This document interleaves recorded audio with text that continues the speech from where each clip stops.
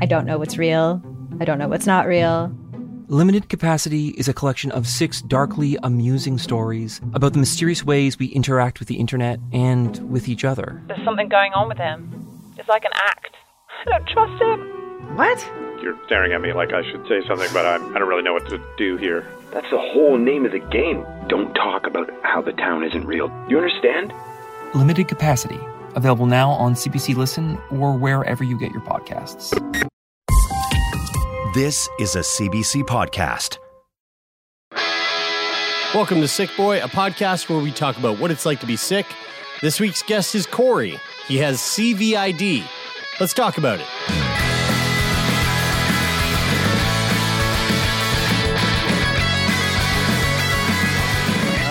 Cool. Well, this will be fun. You know what's really interesting, guys, is that we just finished recording less than an hour ago, and we were talking about an immunodeficiency based disease, and I think that it must be just the theme for the fucking day because we're talking to Cory about common variable immunodeficiency disorder, or CVID. That must be really confusing over the past year and a half. I was going to say. Yes. Yeah. They're like, I got CVID. They're like, oh, think you mean COVID. Yeah. Cory, first of all, hello. Thanks for joining us all the way from Utah. Great to talk to you guys. What the fuck is CVID? Or is it called CVID or is it called CVID? Or usually they just call it CVID. Just don't put the O in there and it's fine. Yeah. Yeah. Do people ever say it like COVID? COVID. COVID. I'm going to start saying it like that. Yeah, right. Good idea. Just confuse the fuck out of people. It's basically my immune system just is really shitty, and it just makes me more vulnerable to viruses and bacteria and getting sick. So what an awful thing to have right now. This really is the worst is, time ever for you. Yeah. Hashtag anxiety with all the COVID stuff going on. So. Yeah, no doubt. Shit. What's not to do this too much, but what's the COVID scene like in Utah? We're struggling. Our numbers are climbing, and I'm a little nervous. Like I thought we were out of the woods, and now it seems like it's going back up again, and then school's starting up again soon. So I don't know. I'm a little nervous. Right. So how old are you, Cory? I am 43. And is this something you were born with, or is this something you kind of came across later on in life? I came across it later in life a couple of years ago. Just that's when I found out I had it a couple of years. It was interesting the way that you asked that question, Jared. Was kind of like, oh, did you just discover it and decide that would be a fun thing to acquire? Yeah. Oh, Did you stumble upon this identity recently? This one's from me. So this is relatively new for you, just the last couple of years. Yeah. How does one go about getting diagnosed with CVID? Okay, so I kind of had this for a long time. I felt like I had been eating nothing but Taco Bell burritos for every meal. If you get what I'm saying here, like my stomach felt horrible all the time. So you're just blowing out your asshole on a regular basis. I was gonna be like, that's your problem. Yeah. You're eating way too much Taco Bell, man. Yeah, you're eating diarrhea. What do you think's gonna happen? I do still like Taco Bell though. So. Yeah, so I went into my doctor and just said, like, my stomach is constantly horrible. It's been going on for a long time. And so he drew a bunch of labs, and I went back for him to go over the labs, and he started the conversation with, I'm sorry to tell you this, and that's really the worst way to start a conversation. Like, whatever comes after that is not going to be great. So, yeah. Were you like in your mind in that moment? I feel like the default thought in that moment is like, I got fucking cancer. Yeah. Right. Yeah, that was. Yeah, anytime a doctor starts the conversation with that's where my brain went. So I guess I'm thankful it wasn't that. Do you think they do it like that because they know that especially if the doctor knows it's not obviously the doctor knows it's not cancer. They know what it is because they're about to tell you. So they started out and they're like, I'm so sorry. And you're like, I got cancer. And they're like, nope. Way better than that. And then you're like, you think that's a tactic? That's like a mind tactic where they're like, because if I start it, they'll think that. Yeah, I think they teach that in med school. They're like, set them up for a real big shit sandwich. And then serve them up with a nice Taco Bell burrito. Perhaps even add in, I'm sorry to tell you that this could be almost the worst thing that I'm about to say. Like they really amp it up? But you have this thing. Yes. Actually, come to think of it, that's probably only middle of the road. I mean, I know that this is kind of a weird question to ask so early in our conversation, but like knowing that was where the mind goes when he gives this, when he starts out the conversation, was it a relief? Like, was it a relief for you when they said, this is what we think it is? Or did they know? Like, was it a definitive thing right there in the doctor's office? It was pretty definitive. He sent me to an immunologist afterward just to like confirm and run some more tests. But he said this is pretty much what it is. It actually was not a comfort because my son, who was like, I think 16 at the time, he already had this CVID and was doing infusions. And I knew what I was in for because I am a gigantic baby when it comes to needles. I pass out all the time. I'm a sissy. So I see that he's having to do these infusions where he's sticking himself with 3 needles every week for the rest of his life. And so when the doctor said, I'm sorry, I think this is what it is. It's like, oh. Are you sure it's not cancer? Are you sure it's not cancer? Maybe he knew. Maybe you're like, can you just check again? I really like. That's why he actually had on Cory's health record. It was like, is a massive baby when it comes to getting needles, and he was like, "I'm sorry to tell you, this is literally the worst thing that you could have. Far worse than cancer. You're gonna have to stick yourself 3 times a day. It's gonna fucking suck." So is this the kind of thing that runs in the family? Like your son. When did your son figure out, or when did you guys figure out that your son had it? He was a few years earlier than me, and he was totally different. So the most common thing is that people get like pneumonia and bronchitis and like breathing stuff all the time, catching the cold all the time. That is him. He's like the textbook.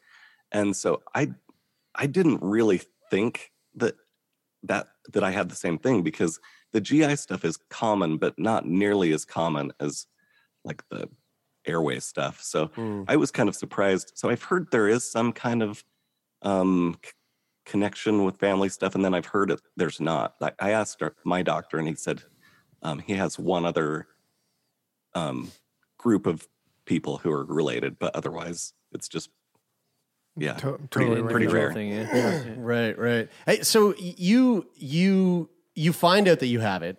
You roll your eyes really hard because you now know what you're in for, seeing as your son has been going through this for a little bit. What can you run us through, like, how immediate do you get kind of thrown into the treatment of all of this, and what do the treatments actually look like on a day-to-day basis? Yeah, pretty soon after I saw the immunologist, they said, okay, you have to start these infusions and you can do it once a month at an infusion center. And that's an IV. And so you're there for a while and, but it's kind of like a hardcore dose once a month, or you can do it once a week, sub-Q, like smaller needles, doesn't go in the blood. And you just stick yourself. And so I just, because I'm a huge baby, but the sub-Q, like the smaller needles not going in blood seemed a little more, I don't know, like the lesser of the evils. Yeah. So I decided to do that. And I've heard that the treatments, like the people who do it one time a month, they just feel horrible for a few days afterward. And because you're basically cramming everything into one day versus spreading it out over the month. So the treatments are basically, I have this immunoglobulin stuff. It's kind of like rubber cement, kind of like thick, just gross. And I have to get this big syringe full of it and then stick 3 needles in.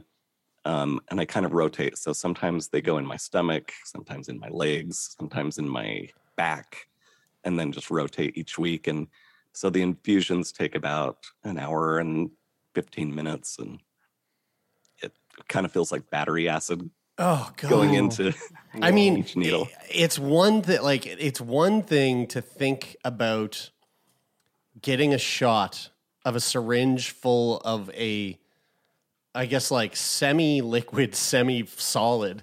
Like that sounds awful. Like I don't think I can imagine anything that gets injected into someone that's like almost like gooey Play-Doh. Yeah. So first of all, didn't know that was a fucking thing. That sounds awful. But then to add on top of it the like burning battery acid sensation, like that really does sound.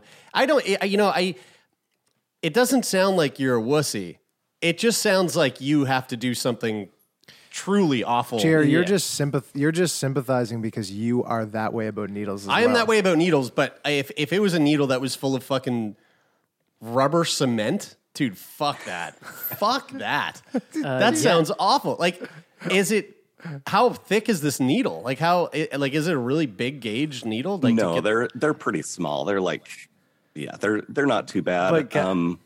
Sub-Q needles are like, they're about this big. But listen. Let's not pretend like anybody. Okay, so there's sort of 2 camps that you can be in. Either one is you just don't like having something poked into you because I don't mind sub-Q needles. I can take those any day. That's not a problem to me. The second camp of people is people who thick, gooey stuff. That's fucked. The second camp is the people who weirdly, in quotes, because I'm not king shaming. The second group where are we going? Are people who just like sticking themselves with needles because it kind of makes them feel good. I mean, there's definitely a community out there. Because either it doesn't feel good, therefore you don't like it, or it feels good, which is, I don't want to say weird, you guys, but is unique to a small group of people who probably get off on it. I'm just saying. Okay. I'm just saying. That was such an interesting place to go with that. It was. I didn't expect you to go there with that. I kind of try to be, I want to be like, almost like, look at me, I'm badass. Like, it's no big deal to stick myself with the needles, try to psych myself out. Like, it's cool, it's no big deal. But really, in my mind, I'm like, ugh. I guess that's the third group. But but probably, and I'm almost, I mean, I guess you give people an option, but I mean, especially from my perspective, way better to do that than, I mean, going to get an IV, you got to go somewhere. It's a big thing. Yeah. I mean, like you said, then the side effects of feeling shitty for a day, but like just the process of going to do it. You got to go somewhere. You got to sit down for a long time. Yeah. You got to get hooked up to an IV needle, which is way, I mean, I've had lots of needles in my day, but I've only had 1 or 2 IVs, and IVs fucking suck. Yeah, they suck. Yeah, they really do. So when you do these shots of this liquid cement that burns like battery acid, aside from that sucking, how does it make you feel? Like what are the side effects of the actual, like, once it's in you? Yeah. It's like this pocket of like fluid. My wife says they kind of look like chicken nuggets under my skin. Oh my fucking God. So, dude, this is just getting worse. That's what chicken nuggets are made of, I think. Yeah, that's right. Probably, yeah. That's right. Holy shit. So those kind of stick around for a few days. And the thing that kind of sucks with that is I'm a pretty active, like I run quite a bit. I run ultramarathons. And so when you've got these pockets of, that's quite a bit of running. Like, it's funny that you nuggets under the skin. Just slipping that in there. It's really funny that you said it that way, because you ran 500K through Tennessee in 10 days with no crew. Like, you run a little. You run just a little bit. Well, just a little bit. Just a little bit of ultramarathons. Yeah. It's That's hard, amazing. like those pockets of fluid, it's kind of like they bounce around and just hurt. Lord. So sometimes they give me bruises and stuff. But I mean, one part of me is like, I'm thankful. It definitely could be worse. I'm a social worker in a dialysis center. So I see people coming in every other day doing dialysis. That really sucks. So on one hand, I'm really thankful. Like, it definitely could be worse, but then I don't know. It sucks. Yeah. On the topic of running, and especially when you're doing long hours, like long endurance stuff. I ride long distance. I bike like long distances and put in a lot of kilometers, and I know that in times where I have put in a lot of hours, a lot of days in a row, or a lot of weeks and a lot of months in a row. I mean, the immune system in the healthiest immune system takes a toll. That sort of activity takes a toll on your immune system, and you open yourself up to a bunch of illness and sickness just from the activity that you do if you're doing endurance stuff. So like, you're already predisposed to getting sick and everything with CVID. How does your running play into that, and how do you manage that much stress on your body and your immune system from like an exercise standpoint in conjunction with this thing you've now got to manage? Yeah, I that is a concern, and since getting this diagnosis, I haven't been able to do as much as I used to do. I used to do a lot of races and a lot of runs. Now I don't know. It's like you said, like your immune system takes a hit already, and then I just feel kind of tired and run down all the time. So I think I just try to take care of myself the best I can. And it's a shift because I've always been like, go, go, go, push, push. And now I'm having to learn like, oh, okay, I got to slow down a little. I got to take care of myself. And that's an adjustment. I'm not great at that. I'm in the process of learning. Yeah. Like I'm trying to, cause I'm not going through the same thing you are, but I'm doing less right now than I have been. But even the less that I'm doing now is like 30% more than I was doing last year. Mm. But just because it's less, I'm feeling like I have moments of feeling less than, like I need to be doing more. I should be doing more, but I'm not because I've got these other things going on or whatever the fuck. Like, how do you handle that side of things when, you were doing more running? And obviously, I mean, when you're doing like what you're doing, it's fueled by passion. Yeah. So how do you manage like the necessity to do less? I can only imagine that is really tough mentally. It is. Yeah. I mean, I've always been like happy, optimistic, positive. I'm a social worker. Like I know depression stuff. And yet, like you said, this has been a passion for me. And so it's almost like that was the old me, and the new me is not that person. Like I can't do what I used to do. And so it kind of threw me into depression for a while. Like, I don't want to be the new me. I'd rather be the old me. I don't want to be limited and held back on these things that I love to do. So it's been a process. I think I'm so much farther along now. Like I realize, really you do just do the best you can do. But there are those times where it's like, yeah, kind of sucks. I wish I could go back. I know what you guys are saying too. I was having this conversation a couple of days ago with a friend of mine. I went for a run with him, and a couple of years ago, I got into CrossFit, and I was really into it for like 7 or 8 months. And I got to the point after like being really dedicated for 8 months. I was eating the best I've ever eaten. I was sleeping the best I've ever slept. I was working out harder than I've ever worked out, and I felt like I was the fittest, strongest version of myself, and it felt really, really, really, really good. And I went for a run with my friend a couple nights ago, and he was like, "Hey, you're looking pretty slim. You're looking pretty trim. Like, you've been running a lot?" And I was like, "No, I actually just haven't been eating that much, and I haven't been doing that much." And I was thinking about like how sort of shitty that made me feel for a second. And then I was thinking like, I wish I could get back into that. I wish I could, get motivated to go to the gym again every day or twice a day. And I wish I could eat better. But then I thought about it for a second, and I would like to do that. Like, I would like to build some better habits and have a better routine. But instead of wishing I was like me before, I'm actually proud that I ever made it to that point. And not just based on how I looked or how strong I was at the time, but how dedicated I was to a routine that made me feel good. And so instead of feeling bad that I'm not that or I'm less than that now, I don't actually think of that. I'm actually just proud and sort of inspired by myself that I was able to be committed to a routine like that. And knowing that version of me 2 years ago is still me. It was still me. It was me then, it's me now. I just have different habits, and I can go back to, if I choose to, I can go back to, starting to do more of those things that made me feel good.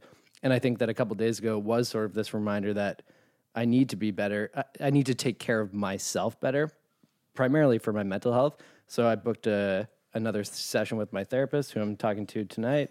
Nice. And I bought a new pair of running shoes because I find that new things always help inspire me to get back outside a bit. I said that the other day. I was like, I'm in a biking funk, and Brian goes, "You need to buy something." Actually, it works. I like that. Hey, if anybody's listening to this podcast right now and they need a bit of motivation, just slippity slide onto like Amazon or like your local supplier's website. Go support Jeffrey Bezos. He's doing another trip to space. He needs a little bit more coin. Just go and buy something that's going to make you feel good to get back outside, if that's possible. Well, you know what you could buy, actually. Just since you said that, Brian, you could buy Stronger Than the Dark, which is actually, Cory, your book. Perfect thing that you can purchase. See, I knew that was coming up. So why don't you tell us about the book? And I'm really interested to know about, like, did CVID play a role in the book at all, or was this something that was coming beforehand? And you just happened to, stumble into the CVID as you did. Are the two things completely connected? Initially, so I had written a few books before this, and for this one, I had planned to write about this Vol State 500K, which is this 314-mile race across Tennessee. So that was kind of the idea going into it, and then a couple things happened. I got diagnosed with this weird diagnosis. And then I also went through this process of leaving the Mormon church that I had been raised in my whole life. So those two things set off this depression that I had not experienced before. And so the book shifted and morphed into the race became kind of like, what can I learn from this to get me into a better mind space? So the book is, it is about the race and some of the crazy stuff that happened there, but it's also about how I found myself feeling this depression and some of the steps that I took to get out of that, and some of the lessons from this race that I was able to implement. So it's kind of all of those things. It sounds really incredible. I was actually talking to Taylor about this the other day.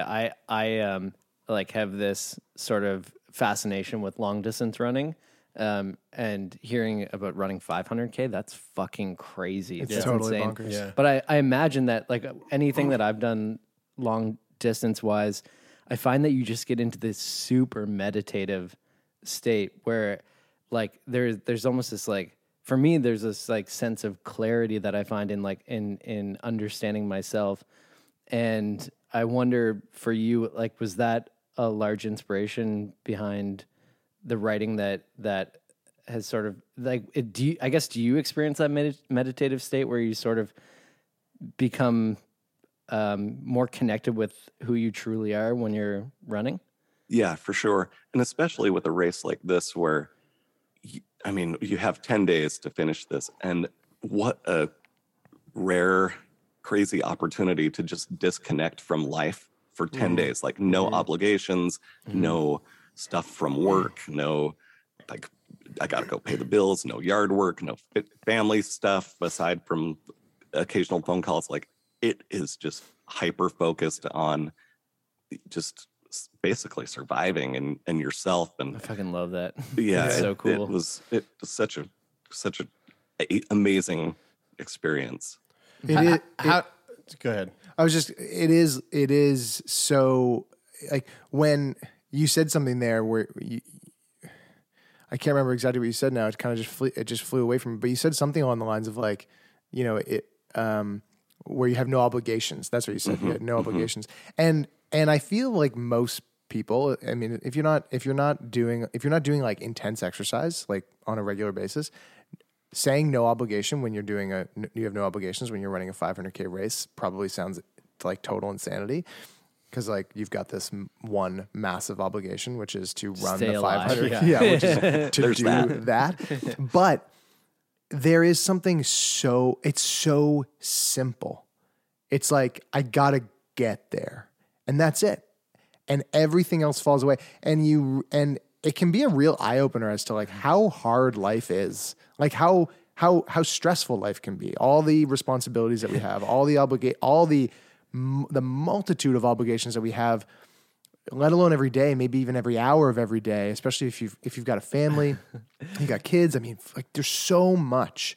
And then when you reduce your life for this short period of time to, I just have to go get from where I am to that line. You know what's crazy though is that we have micro moments like that every day, but we don't think of them because they don't last long enough. Like, I think of it as I have two that happen to me every day. One, if I'm taking a shit.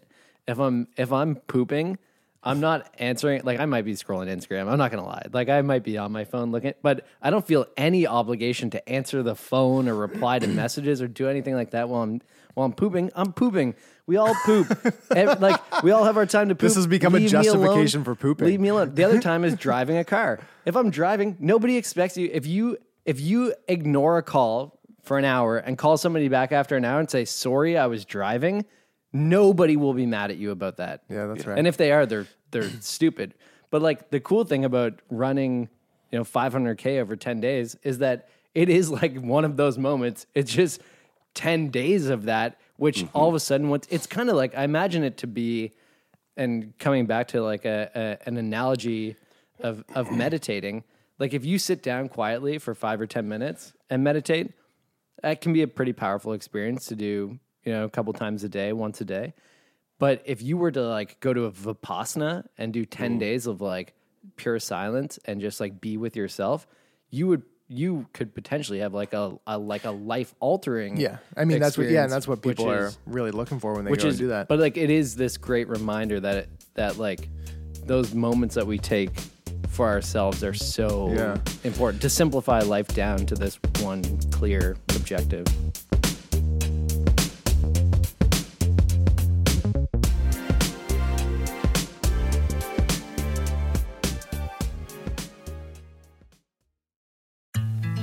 Well, it looks like we just crossed 5 million podcasts in the world, so it is with some humility that I introduce mine, Kelly Corrigan Wonders. Once a week, we share heart-to-hearts with smart, good people like Brian Stevenson, Anna Quinlan, Father Greg Boyle, talking about how we treat each other, how we treat ourselves, and how we might do both better. Kelly Corrigan Wonders is a podcast for people who like to laugh while they think and aren't afraid of feelings. Join us for Kelly Corrigan Wonders.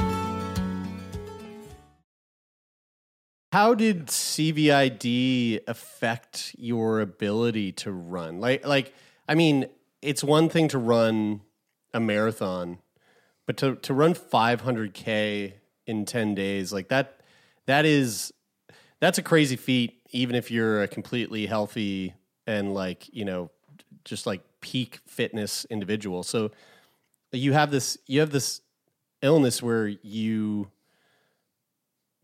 obviously is affecting you on a day-to-day basis. How did it affect your ability to partake in this race? I think there were a few things. So my doctor gave me a pass to not do the infusion that week I was there. So thankfully I didn't have to hassle with that. But I think the main side effect that I have from the infusions and from the CVID is just utter exhaustion all the time. And so when you're out doing an ultramarathon, you're feeling utter exhaustion all the time. And so combining those two things, I mean, it was a lot of sleepwalking. And luckily I was with a couple friends who we just were like huge supports for each other. And I don't know, just the fact, just keeping me awake sometimes, that was the biggest struggle that I had. And then also the training leading up to it. Like normally I would have tried to be in better shape and train more, but you just can't. Just had to do the best I could. Yeah. So it's still, I mean, it ended up working out. I finished, but I probably would have trained a little bit differently if I wasn't working with this. Did you gain any kind of like perspective on your own illness through doing something so physically demanding and so physically challenging? Yeah. I had this big light bulb moment, and it wasn't like, I kind of went into this race hoping like, okay, maybe I can figure out how to work through this depression and get in a better frame of mind. And like you said, having that time alone and no obligations, like that's going to show me different parts of me. And that's kind of what I was thinking, but that's not really how it played out. So what the transformative moment was for me was I was with my friends, Jeff and Carol, and we were, I think 7 days in, we were at mile like 273.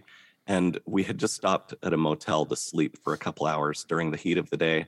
And so we got going again, and we got out to the road, and we were going to stop at this little restaurant across the street to get some food. And I just could not walk. Like the blisters on my feet were, I mean, just indescribable. Like I've done a lot of races. I've had a lot of blisters, just nothing compared to what I was feeling at that time. And like, I don't know what to do. Like, we've got 40 more miles. I don't want to quit. Like, I'm not going to stop, but I just don't know how I'm going to do this. And my friend Carol was like, I have a lot of experience fixing blisters. Do you want me to help you? And I desperately did not want to do that. Like that, friends don't make friends pop their blisters. Like that's really disgusting. My feet are gross. And I thought that's what friends were for. Yeah. But I was just so desperate. Like I was so desperate that I said, okay, yeah, sure. And I just in everyday life, I don't want to be a burden to anyone. I don't want to ask for help. I just want to do everything on my own. So as I took off my shoes and she's working on my feet, it was just this crazy experience of like such vulnerability and something that I had never really done before, like asked for help. And so it just felt so weird and so cool that someone like cared about me enough to do this. And I'm not a very emotional person, but I just started like crying. And then it turned into like ugly cry, but I didn't want her to see because I'm like a tough guy. But she looked up and she saw me crying, and then she's just such an empathetic, like wise person. And I could see tears started coming down her eyes too. And it was so connecting. And it was like, wow, okay, so this is what it feels like to be vulnerable. And that really was the takeaway. Like that one experience was like, that's what I needed from the race, was just to be willing to ask for help. And like, I don't have to do this all on my own. I can let other people help me. That's such a beautiful and profound moment in like such probably a small experience, considering the course of like the 10 days, this one moment where you're getting some blisters popped on your foot, but like the profound value in that experience is so, like, just hearing you say that, I'm like, that's a super important lesson. What I hope you don't mind me asking this, and if you do, then Go ahead. we don't need to talk about it. But you mentioned you were part of the Mormon Church and you left the Mormon Church. Yeah. How does your experience? I'm assuming you grew up in the Mormon Church. Yep. How does that experience and then subsequently leaving, like, how does that affect how you view health, how you view your body? I mean, I'm assuming that was a really big time in your life, making that decision to leave, and probably affected everything everything. How does that affect? How does that influence how you feel about your health and your diagnosis and kind of how you go about taking care of yourself? Yeah, it really was a total shift. Like everything, my whole life had been based on that. Like all our beliefs, our friends, our family. It's kind of like it was all, we were all in. And so when we made the choice to leave, my wife and I left the church at the same time, thankfully. And so it really was a shift to kind of like rebuild our whole lives. And it kind of came along at the same time as health. Like with the health stuff, I'm kind of rebuilding, like this is the new me. It's different. And then my life, like apart from the church, I'm developing a new me.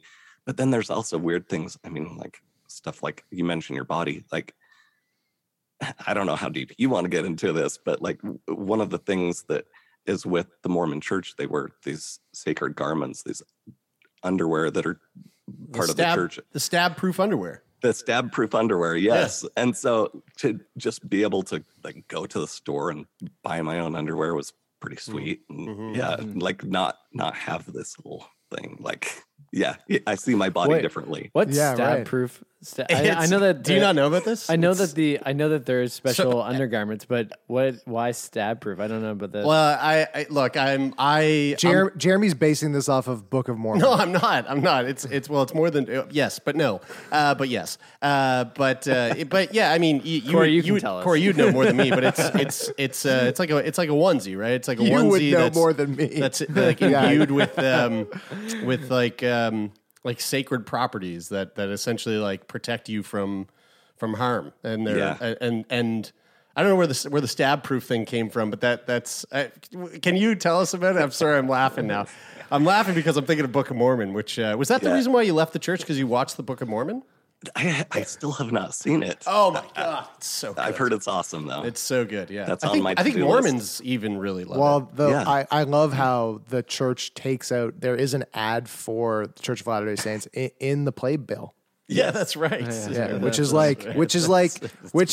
I remember seeing that when I went to see it, and I was like, man, that is really cool. That's great. Yeah. That's really cool.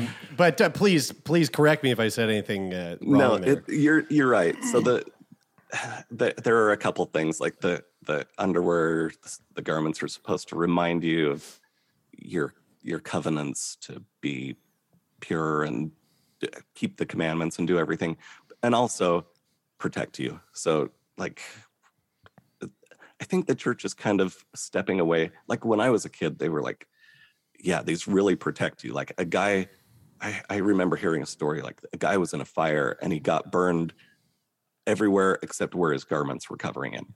And like really, like they protect you. I think the church is kind of stepping away from that narrative now. Like, no, they're more just to remind you of your covenants. But when I was a kid, it was like, yeah, they're stab proof. They're magical, yeah. I mean, like I don't want this to like turn into us like just talking about your experience with the Mormon church, but you know, you said you're a social worker. I mean, I find that everybody who I have ever known who is a part of the Mormon church or has been a part of the Mormon church, there's like a really profound sense of helping other people. Like it seems to be a through line. Like, does that play into your decision to be your path of being a social worker? I think that is part of it. And I mean, I don't want to like just bag on the church all the time. Like, you're exactly right. There is that service oriented, like compassionate, like helping others. It is like woven into everything with the church. So I appreciate that. And that was one of the things I was really scared to lose by leaving the church. Like, am I going to be just totally on my own? And I find out like, no, there's other people that are not in the church and still love and support you. But yeah, I mean, I would not say when I was choosing a career path, like that the church guided that, but I think there is just that underlying, like, help others. Right. That I tried to kind of model myself after. I'm curious hearing you say that. My mom had bladder cancer a few years ago, and she's the type of person who would growing up, if I was like, oh man, like I haven't had Fruit Loops in a really long time, and like kind of said it in passing, the next time she would go to the grocery store, she would remember that like days later and buy Fruit Loops, and they would be in the cupboard. Like she was just like God lucky I wasn't even allowed to eat Frosted Flakes. She was so thoughtful in that sense, where she was like paying attention to what you said, was really like considerate, and then would think of you later and do that thing for you.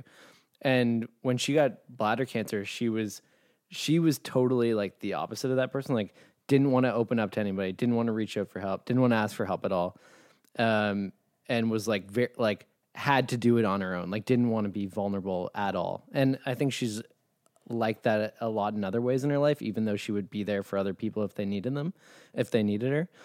And so for you, I'm curious. You talked about this profound lesson that you learned on the road about being comfortable asking for help. Yet you've had this career path of being a social worker where you're constantly being there to support other people. How do you sort of like, kind of like explain those things to yourself, where like you're probably the first person to like be there for somebody who needs them, but at the same time feel like it might be burdensome for you to ask somebody else for their help? Yeah, I mean, looking back, it's kind of silly. Like I am a huge advocate of therapy. Like, I'm a therapist. I've done therapy. I know depression. Like, I refer people to therapy. It's great. And yet I did not want to be like, maybe I need to see a therapist. I don't know. Like, what the hell? That's just ridiculous. Like, on one hand, I'm trying to fight the stigma against this, and then on the other hand, I'm totally stuck in the stigma. Yeah. So we all have that, you know. It was hard. I know what you mean too, and it's kind of it's funny that I'm asking this question, because to continue on with my mom's cancer for a second, in the first or second year of recording this podcast, that was when my mom had cancer, and we were doing this documentary about the podcast at the time. And the director was like, hey, you're having all these conversations with people who live with illness. You know, do you want to, like, is it okay if we film you talking to your mom about that? And I was like, oh, I'm not going to do that. Like, I'm not going to talk to her about that. It's too close to home. It's like, it's easy to like give advice when you're like removed from the situation. But then all of a sudden when you're in it, there's so many other like personal, you know, emotions and things that come up that make it so much harder to do. But it really took like some encouragement from him and from Taylor and Jeremy to like have this conversation with my mom. And when I did, I was like, whoa, that advice that I was giving was good. And I should also listen to it myself. Yeah. It's hard. I mean, we are the worst at taking our own advice. Like, to know something, it's such a different thing to know something theoretically than to know something practically. Like, I mean, it might just be as simple as that. Like, you can, when you step outside of yourself, when you zoom out from yourself and your ego, and you can be objective about something, but then as soon as you descend back into you and your subjective experience, then all of a sudden you've got these layers of you got your layers of layers of what you have become over the years because of your parents, because of your friends, because of your family, because of your religion, because of things that have happened to you, because of your injuries, because of your school, like all these things layer and compound. And then you've got to kind of contest with all of that when making these decisions of how to help yourself, which from the objective theoretical space make a whole lot of sense. But then when it comes to doing that for you, it's a lot easier to go, I don't need that. That's not for me. I'm stronger than that, or whatever the narrative is. That. But the other thing that I find really interesting is that I have have one friend in particular who suffers from pretty severe complex PTSD, and he really struggles reaching out when he's going through a really tough time. And we've had this conversation a lot where he says to me, like, I'm worried that I'm going to be a burden. And the thing that I think is so interesting about the idea that we're a burden to our friends when we reach out for help is that if you ask somebody, so if I ask myself, like, is it burdensome for somebody to come to me when they emotionally need my support? I think of I think of the fact where it actually it doesn't burden me. It makes me feel good. Like what more? But that's that's objective versus this. That's kind of the same thing. But like if I ask you guys, like if I came to you and was emotionally in distress and really needed your help, are you going to leave that situation feeling bummed out that I came to you? Or are you going to leave that situation feeling good that you were able to be there for me? But yes, you're right, objectively, but subjectively for you, you will feel that'll be challenging for you. Right, I know, but it's subjectively, it feels that way for everybody who's asking for help. We can only say subjective or objective once more. But I subjectively, objectively think that subjectively it feels... But my point is that 99% of the time, if you go to a friend for help, they're not going to feel bummed out that you came to them for help. They're going to feel good. Like, I actually feel good, really good. Even if my friend is really, really struggling and having a rough time, I feel bad that he's going through that, but I do feel in my heart, I feel good that I was able to be there for him and that he felt. It's like the most powerful thing in a relationship is when you know that somebody trusts you enough that they can come to you when they need your help. Yeah, that's the reality. But it's hard for people people going through whatever to recognize. Well, listen, that. If anybody's going through a really tough time right now and they feel like they're going to be a burden reaching out for help, you're not going to be. Yeah. You really have to just like identify that voice that's saying that and make a conscious choice to like tune that out, like not listen for a minute, or like have the faith to realize, okay, I recognize I'm feeling like I'm going to be a burden. I just don't want to get into it. Like recognize it and just, I don't know, like set it aside for a minute and recognize that maybe that is false. Maybe I'm not seeing things clearly right now. Yeah. That's a really important skill. I've talked about having a like a code word with your friends where when you're going through something challenging, just texting them one word like watermelon and like that and then they know that, like, rather than having to write them and explain how you're feeling or call them and tell them that you need them, just have one word, because then they can reach out to you and say, hey, what's going on? Like, how are you feeling right now? Like, how can I support you right now? Because it's so much easier to like just send one word than it is to be like, hey, I need some help right now. That's not a bad idea. Speaking of, it's a good idea. You just mentioned faith. Okay, it's an exceptional idea. Oh, okay, well, don't get too ahead of yourself. You just mentioned faith, and not to tie this back to the Mormon Church, but how has, after your exodus from the Mormon Church, has faith played a role in you? In managing your illness now that you're not with the church, like do you subscribe to a different type of faith? Like, have you moved on to another what's the word, denomination? Here's where I think I see where you're going. I kind of had this like very specific definition of spirituality when I was in the church. Like, spirituality looks like going to church every Sunday for 3 hours, going to the temple, paying my tithing, all of these things. That's spirituality. And after leaving, I realized that spirituality actually has a lot of different meanings. And I think that like now my faith or spirituality looks like I just need to live each day to the max. Like I want to take advantage of each day I want to show kindness and not live with regrets. So that's kind of like my guiding force now, instead of how faith looked beforehand. Is so, we talked a lot about how CVID is affecting your passion, your running and your pursuits there. What other ways does this thing get in the way of you living your life? Like, what are the other implications that this has on how you you wake up in the morning and you go and you walk through your day?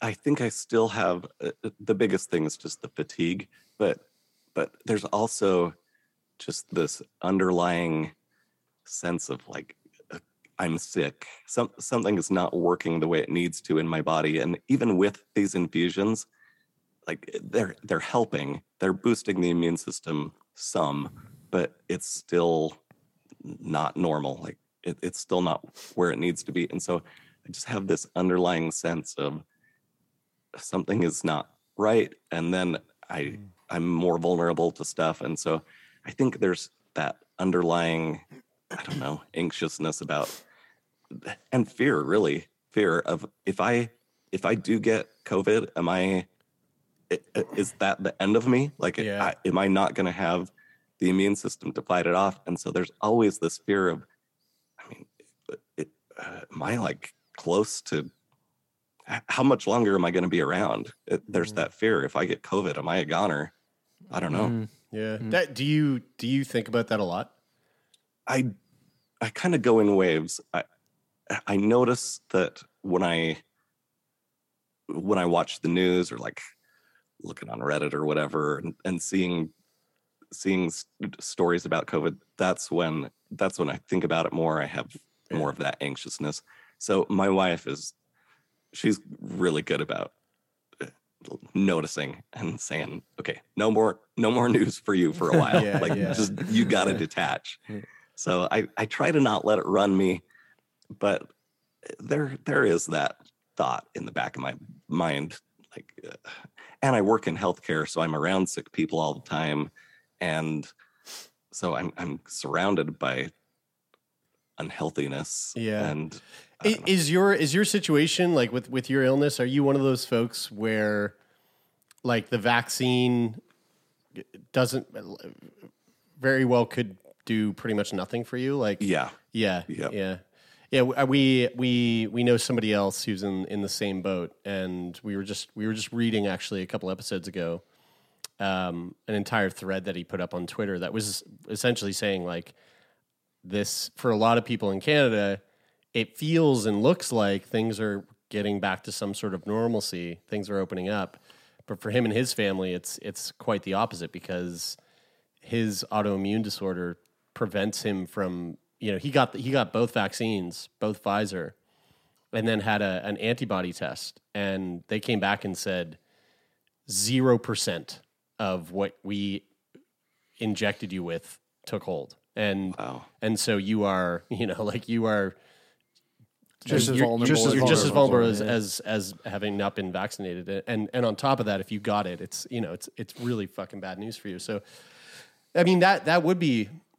It's as someone who lives with a chronic lung disease, there was definitely some fear there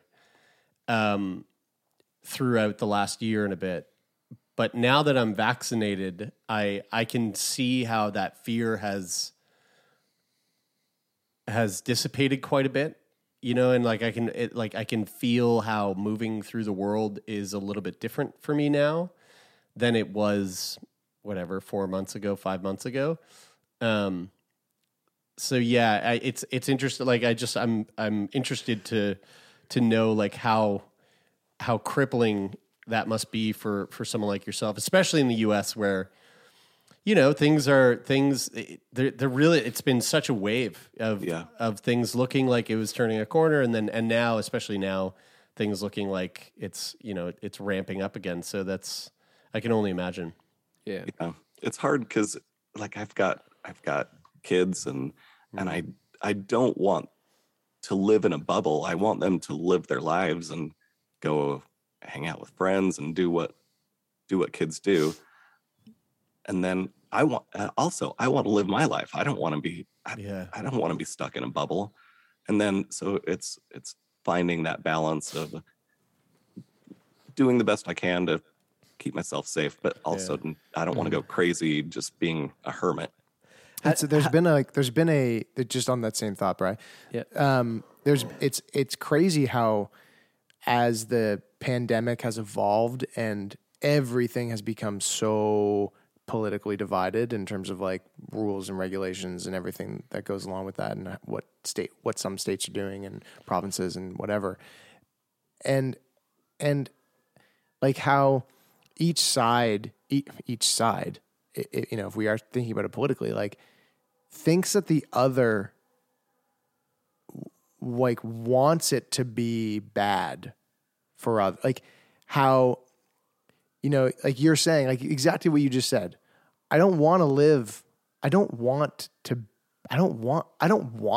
wear a mask. Like I'm not fucking throwing a party because I'm gotta wear a mask when I go to a store, or that my kids might not be able to live their whole kid life, which is super important, or my whole adult life, which is also super important. Like no one wants to do any of this shit. And like I think because I am definitely on more of the side of let's be more cautious than not. Like realizing that like anybody who is touting regulations or like, wearing a mask or any of these things that are more on the cautious side, like nobody wants that.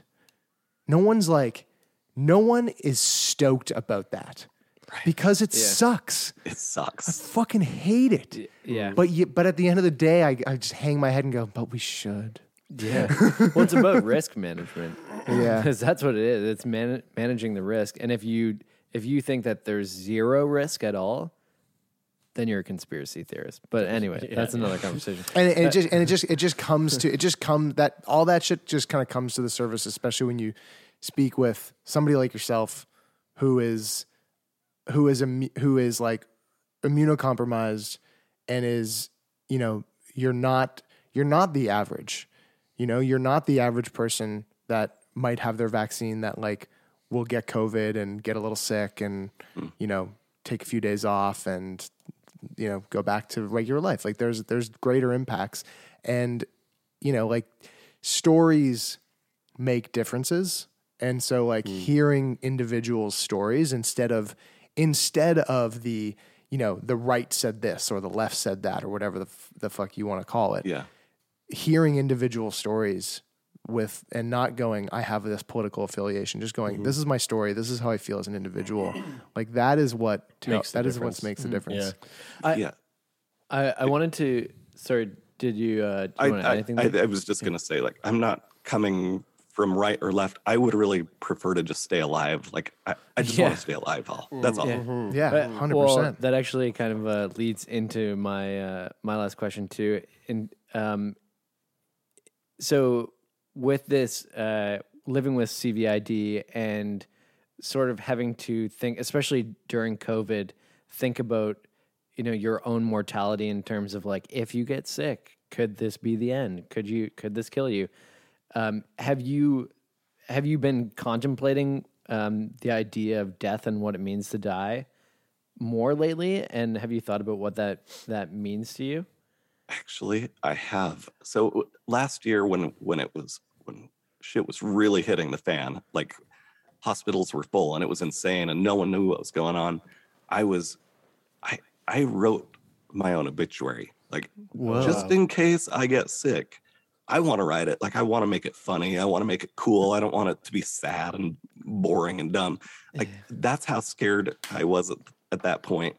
I'm not at that point now, but I do think about death, and I just don't know with my immune system. Like, if I got it, can I fight it off or can't I? And so for me, it just boils down to, I don't know. And so right now, today, I'm going to live. Like I don't want regrets. If there's something I want to do, I'm going to do it. And yeah.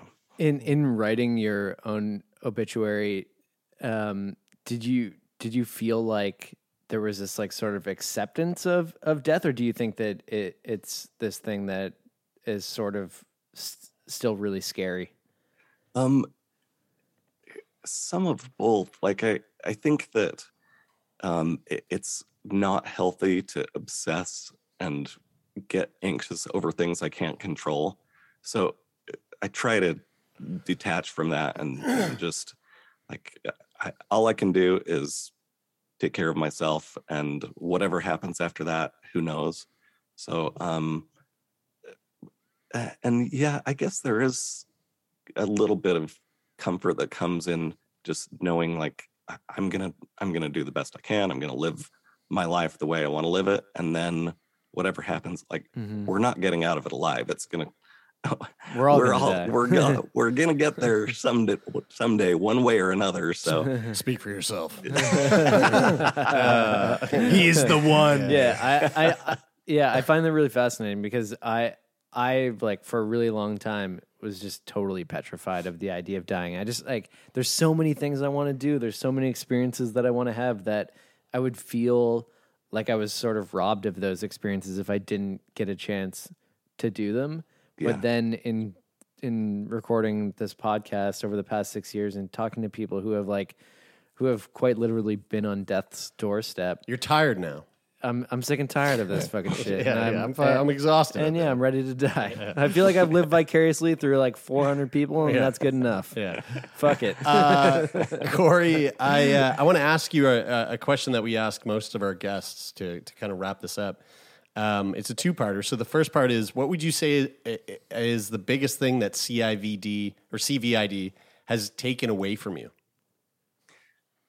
I think it has taken away peace of mind to some extent. Just it puts the unknown into my life. So I think it's just like before this isn't super healthy either, but I almost felt invincible. Like I can go run, I can do anything. And now I'm seeing actually that's not true. So I think that's healthier, like to realize your mortality and whatever. But I think just that it's taken away that peace of mind of just knowing that my body can do what I want it to do. Now I'm not so sure. Mm-hmm. What would you say is the biggest thing that it's given you? I think the biggest thing that it's given me is, it really has opened up my whole life. Just that sense of asking for help, and it led to so much. Like that led to talking to my wife about hard things, and then that led to talking to a therapist, and I just feel so much healthier mentally now. I mean, it took going through some hard shit to get there, but I think that CVID was just something that, I don't know, forced me to face stuff that I didn't want to face. Mm-hmm. Cory, I want to thank you for taking time today to sit down and share your story with us. Before we go, just let our listeners know, where can they get a copy of Stronger Than the Dark? You can find it on Amazon or Kindle or Audible. Jeffrey Bezos. You did it. Cory, thanks again, man. This has been really fun. It was really nice to meet you. Likewise. Thank you, guys. Thank you so much. Thanks, Cory.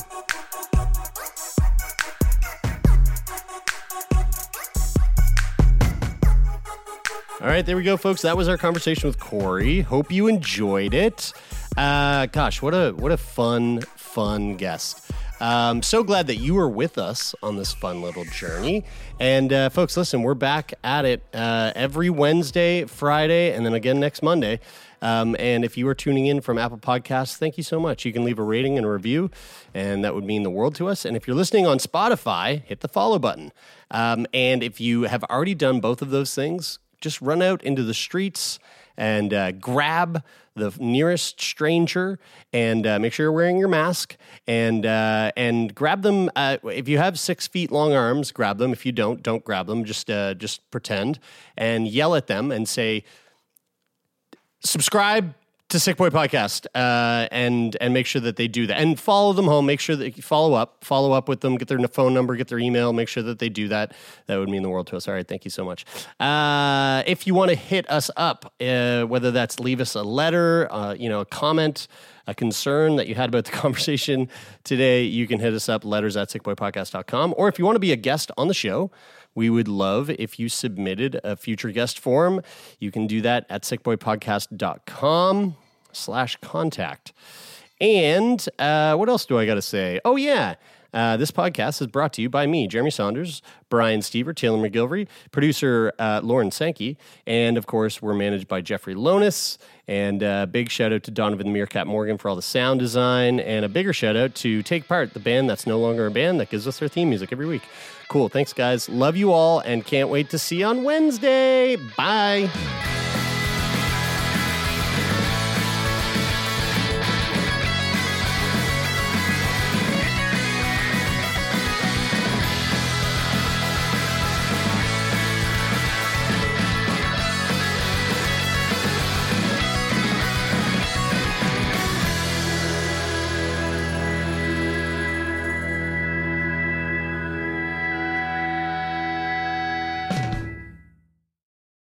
For more CBC podcasts, go to cbc.ca/podcasts.